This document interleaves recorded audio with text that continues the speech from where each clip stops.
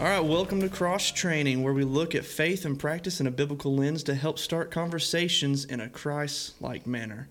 I'm your host, Tanner Higgins. And I'm your co-host, Matthew Thompson. We hope that you will join us in our goal to make every part of God's Word practical in today's culture. So let's get right into it. First, and this might be a consistent thing, might not be, we'll just kind of fill things out.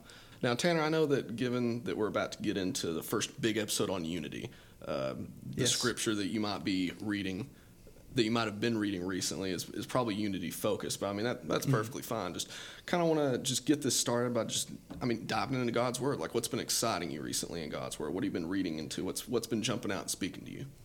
Well, you know, unity is kind of a big thing right now, and going and talking to people about church, you know, what do they desire about church, and trying to find exactly where in Scripture can we gain knowledge and insight into the Word of God. Exactly what is unity? Where does it come from?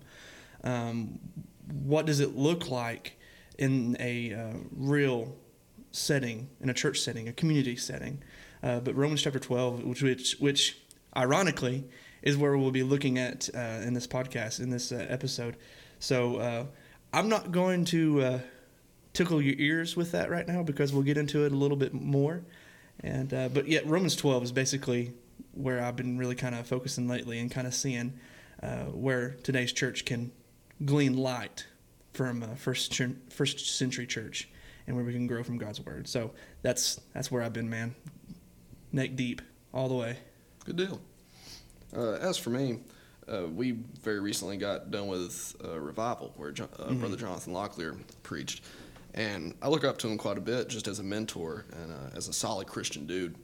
And several years ago at church camp, I remember hearing him just off the cuff. Wasn't anything that he'd like planned out like for a sermon or nothing. It was just like at lunch one day. He said, "Man, I woke up this morning and it just felt like a Psalm 1 kind of day." Like, he was talking about his coffee, and he was like, "I had two thoughts in my mind this morning: Psalm 1 and coffee." But the Psalm 1, that's where it's at. Now, I'm not about to talk about Psalm 1, just spoilers there, but I've been trying to take a page from his book there and be like, you know what, maybe I should try to read me a psalm in the morning and get in the right mindset and start the day off in prayer and have something to pray about from Scripture. So this morning, it was literally just a case of opening up my Bible app and just scrolling and playing a very safe game of Russian roulette with a scroll wheel. That's dangerous. And I landed on Psalm 74, which is described as a prayer for Israel. And I'm not going to read the whole thing because there's a solid bit of verses. Yeah, I'll read just verses 1 and 2. It kind of sets the mood. It says, "Why have you rejected us forever, God? Why does your anger burn against the sheep of your pasture? Remember your congregation, which you purchased long ago and redeemed as the tribe for your own possession. Remember Mount Zion, where you dwell." Now, that might not sound like good. I mean, there's a lot of borderline hostility that you can kind of get out of that. But you got to keep in mind what the title of that chapter is: Prayer for Israel. You have to keep in mind that Israel was very bad about loving God for 1 minute and turning away the next. Like, the second that God wasn't continuing to just give them an outpouring of blessings, and sometimes in the midst of being on the receiving end of an outpouring of blessings, they were so quick to go towards idols. They were so quick to lean on their own understanding to kind of bring some more biblical meaning out Psalm there. 51, I believe. Something like that. Yeah, Psalm 51:10. Something. We continue, sir. Yeah, no, you're fine. So there's this consistent mood of a genuine fear of the Lord. Because a fear of the Lord, that's something that I didn't think about super critically until rather recently. And when I say recently, I mean like past 1 or 2 years, not like a week ago or anything like that. But relatively recently in the grand scheme of time. What does that mean, to fear the Lord? Because there's just, I mean, the word fear, you think of it like you're scared of something. Yeah. Like, should I be scared of God? I thought I was supposed to love him. Well, yes. But fearing the Lord, that's having a reverence for his power. A respect. Acknowledging that this is the God that created the heavens and the earth, that holds your life and your spirit in his hand, who, depending on the way that you decide to devote your life, holds your eternity. He is the great judge. And because God has established these rules, and he has decided, like, hey, I'm setting these rules for myself and for you. So if you don't follow the law that I set in place, if you don't come to me, if you don't repent of your sins, not only are you beheld by that in the scope of eternity, I'm beheld by that. Yeah. I can't be giving people free passes. Which, I mean, let's be real, salvation more or less is a free pass. So there you go. But that fear, you can really taste like that primal fear in that chapter, and it really just helps you respect, like, I don't know if respect's the right word, but you can see the mindset of Israel in that prayer, like in the midst of them disobeying God and them getting that justice that God promises them. I mean, God warns them so often and gives them chance after chance after chance, and I'm sure this is them complaining after the 53rd time that they had messed up and were getting their just desserts. So they very right, absolutely deserve that. And further in that chapter, they acknowledge that like they've done bad. So again, in context, it makes sense, but as you're reading, like, dang, these guys, they're really wanting that mercy. You can see that Israel is like a pre-adolescent teen towards their father, which they use that dialogue as God our Father on purpose. Because my dad, I have respect for him. I fear him in a biblical sense of saying, I love him, I respect him. I'm not scared of him. It shouldn't be this way. I know there's a lot of family situations where kids are genuinely scared of their father of beating them, getting drunk, and having this horrible relationship, but in a good, healthy father-to-child relationship as Israel and God the Father should be, which a lot of times it's not. But the pre-adolescent teen loves to do their own thing, loves to get dirty and get their mud and track in the house. But there's a respect that needs to belong there. And that's, my dad loves me. He wants to take care of me. He wants to guide me down the direct path, but yet I need to have that respect towards him.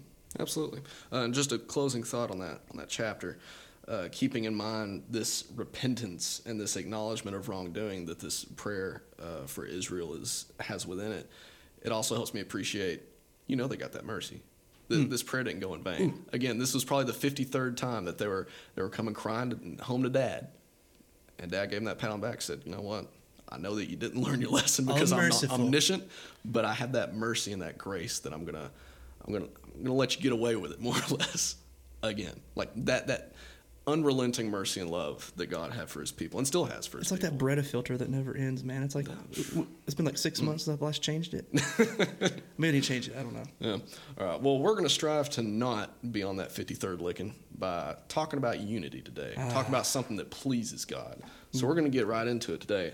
Let's start off with I hesitate to say not so holy scripture, but let's get a literal definition out there. Yes. Merriam-Webster, he says that unity is defined by being in a state of oneness coming from different parts.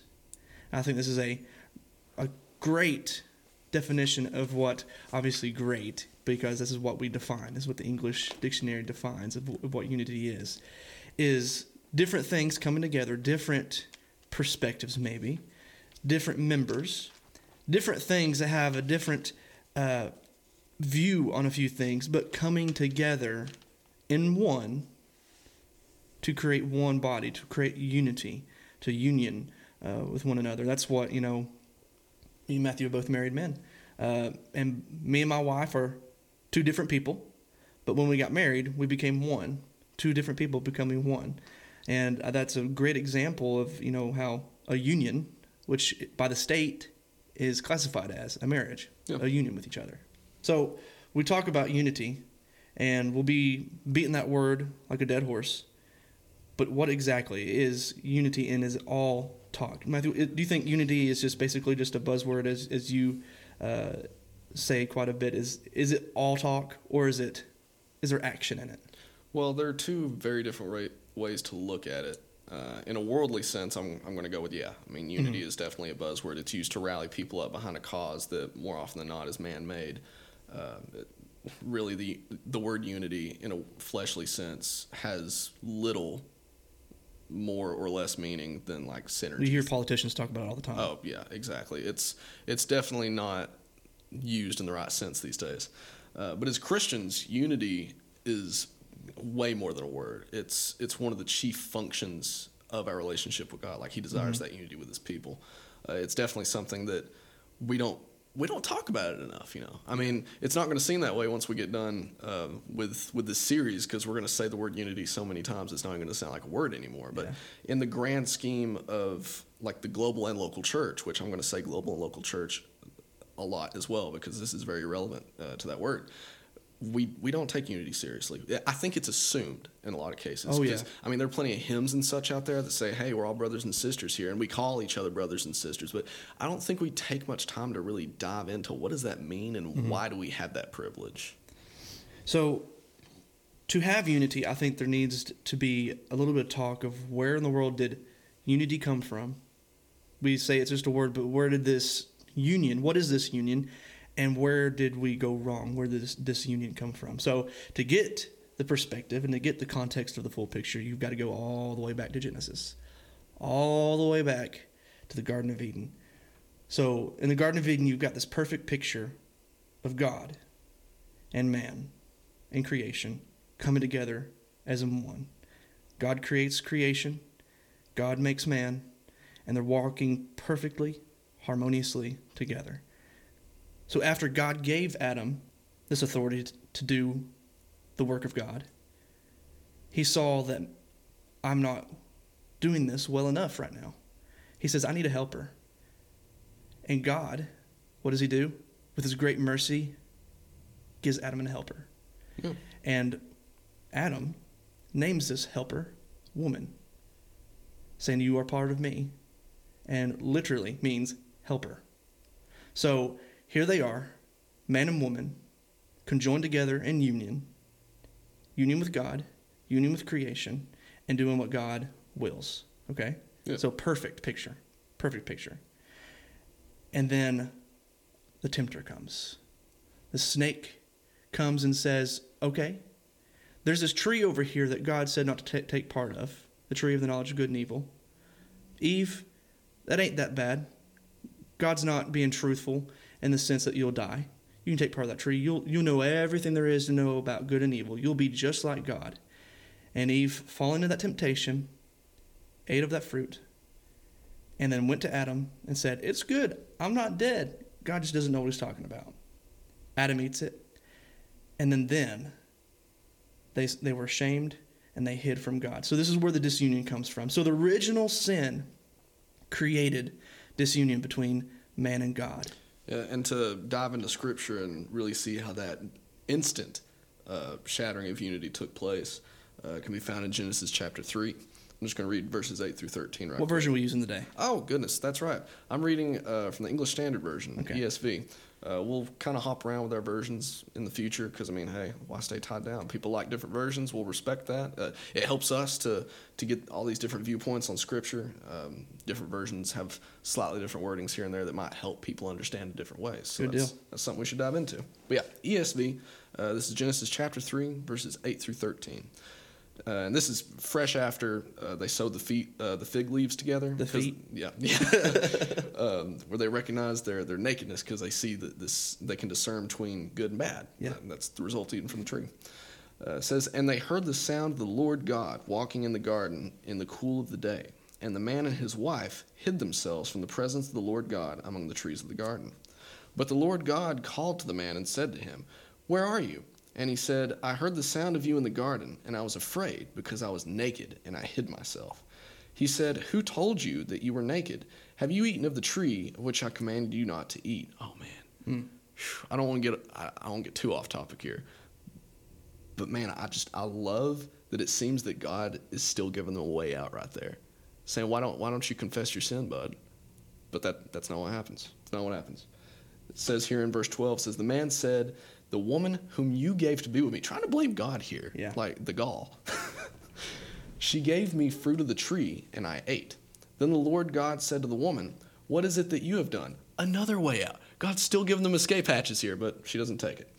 She says, the woman said, the serpent deceived me, and I ate.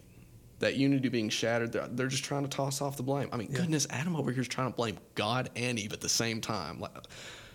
Well, you see this whole disunity, this whole corruptive episode of 4 parts of disunion. You've got a disunion between man and God, that Adam walked with God and is now hiding. They're both man and woman are hiding from God. You see a disunion between man and man. That here's the first lovers' quarrel. That Adam is blaming Eve, and then later on in Genesis, you see that there is a disunion between man and creation. That now, because of their sin, the earth and the animals are not going to yield to what man says. You know, there's going to be weeds. Your crops ain't going to be as plentiful as it was. Listen, I'm about 100% sure that pre-fall, if Adam's told a lion to jump through a flaming hoop, that lion's going to jump through a flaming hoop. But now you've got a whip and a chair. You've got a lot of training to do. So you've got animals and creation not having union with man. So then the fourth one, I think, is one that's probably most pertinent, most personalized to every one of us, is that there's a disunion even within ourselves, even within Adam's and Eve's selves. Is that the image that was made from God, the plan, the will that was placed upon them, has now been corrupted. That they've decided to do their own thing. And so the natural man is beautiful, that God has made, and is creative and joyful. But due to sin, it creates these types of discords.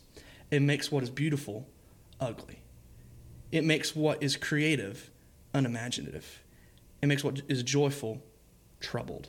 I think Genesis is a book that doesn't get enough credit because it's the story of Adam and Eve is one that I think we both can agree is taught basically from birth. That's one of the stories that Noah's Ark, Samson gets thrown in there for whatever reason. Such a bloody story you're teaching little kids. But hey, I'm not the boss here. There are a lot of stories that Daniel in the Lion's Den, just to throw another one out there, just for the sake of it. These are stories that you hear growing up, and they just kind of get drilled in your head so much that I feel like a lot of us, when we get to the age that we can start reading and meditating over the Bible and start understanding it more as adults, we don't go back over those stories very often because, we heard them all the time growing up. I want to read all the stuff that I wasn't taught as a child.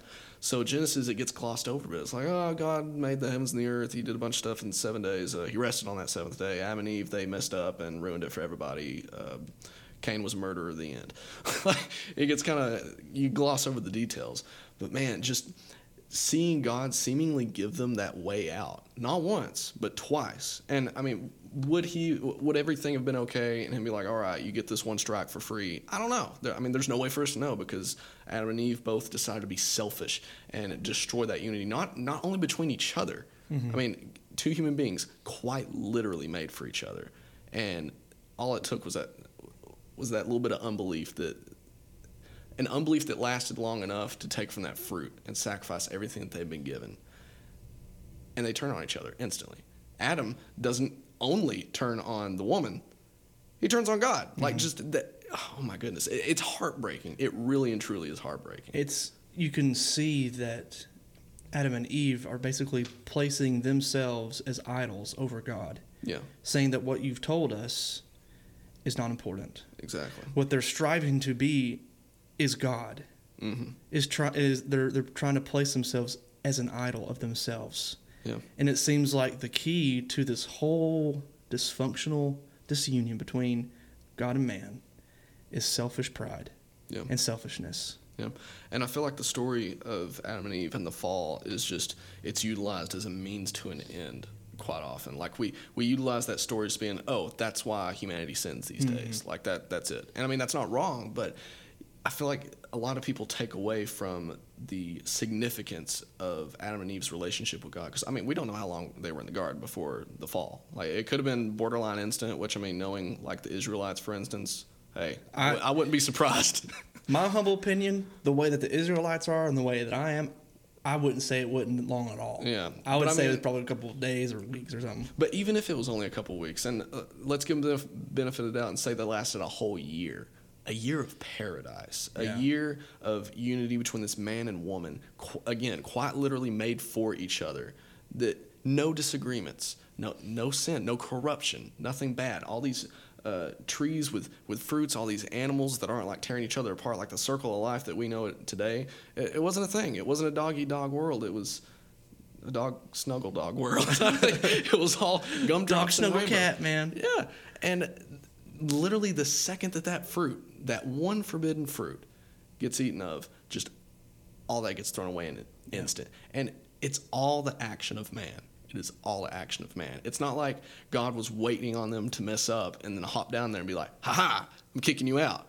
No, just such heartbreak in that we gloss over, I feel. Well, you see imagery in Revelation of the new earth, the new Eden, that the lion and the lamb will lay together. Mm. And so you have, in our view, of a very ferocious, very chaotic animal and a very peaceful, timid, ignorant animal coming together. And another thing to keep in mind, you brought up how the new Eden being a big deal. I mean, that's a huge deal. Yeah. It's like the biggest of deals. That just paints the picture of how much God desires to have that again. That union. And that, if that ain't love, I don't know what is. Yeah. That God is willing to put himself through all the betrayal that like the Israelites put him through. That he's willing to stoop to our fleshly level just so he's capable of dying for our sins, past, present, and future. Because all that God wants is to just have that unity again. So now we want to talk about, where does this new unity come from? We saw where unity was, where unity fell, and by God's grace, he's given us a way to have perfect union again. It's all about God's grace. So I'm reading from Colossians chapter 1. I'm going to start in verse 19 and read through 23. So back in Scripture. It's important to be back in Scripture, man. Remember, Scripture's key.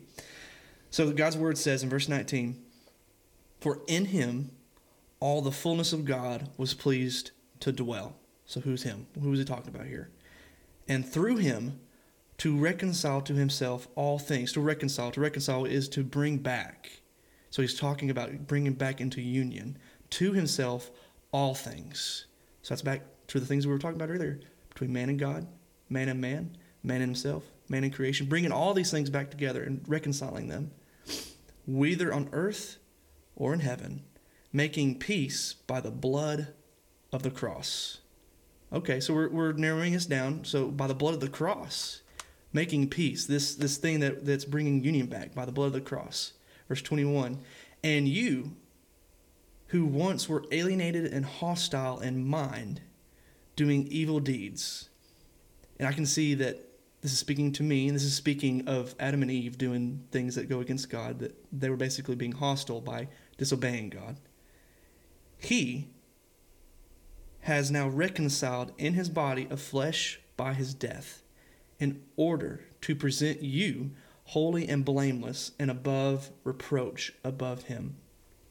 If indeed you continue in faith, stable and steadfast, not shifting from the hope of the gospel that you heard, which has been proclaimed in all creation under heaven, and of which I, Paul, became a minister." So this blood of the cross, who do you think he's talking about here? I mean, Jesus. Of course. Of course. Jesus is always the answer. And we say that, and if you just listen to this, whoever the listener is, and if you've never heard the name of Jesus, great guy. I know him personally. Yeah. Highly recommend him. Highly recommend. I give him I give him a 5-star on Yelp. Oh, a Yelp there review. we go. Yeah. But this guy named Jesus, by the blood of the cross, are we reconciled back with God. And so this unity that Christ desires, God offers. And so he offers this by the blood of Christ. So only through Christ are we able to have this harmony that Eden had in the very beginning. So having this new thing, this new unity. Now I'm going to go to Romans chapter 12. Sorry, a lot of our Bible reading.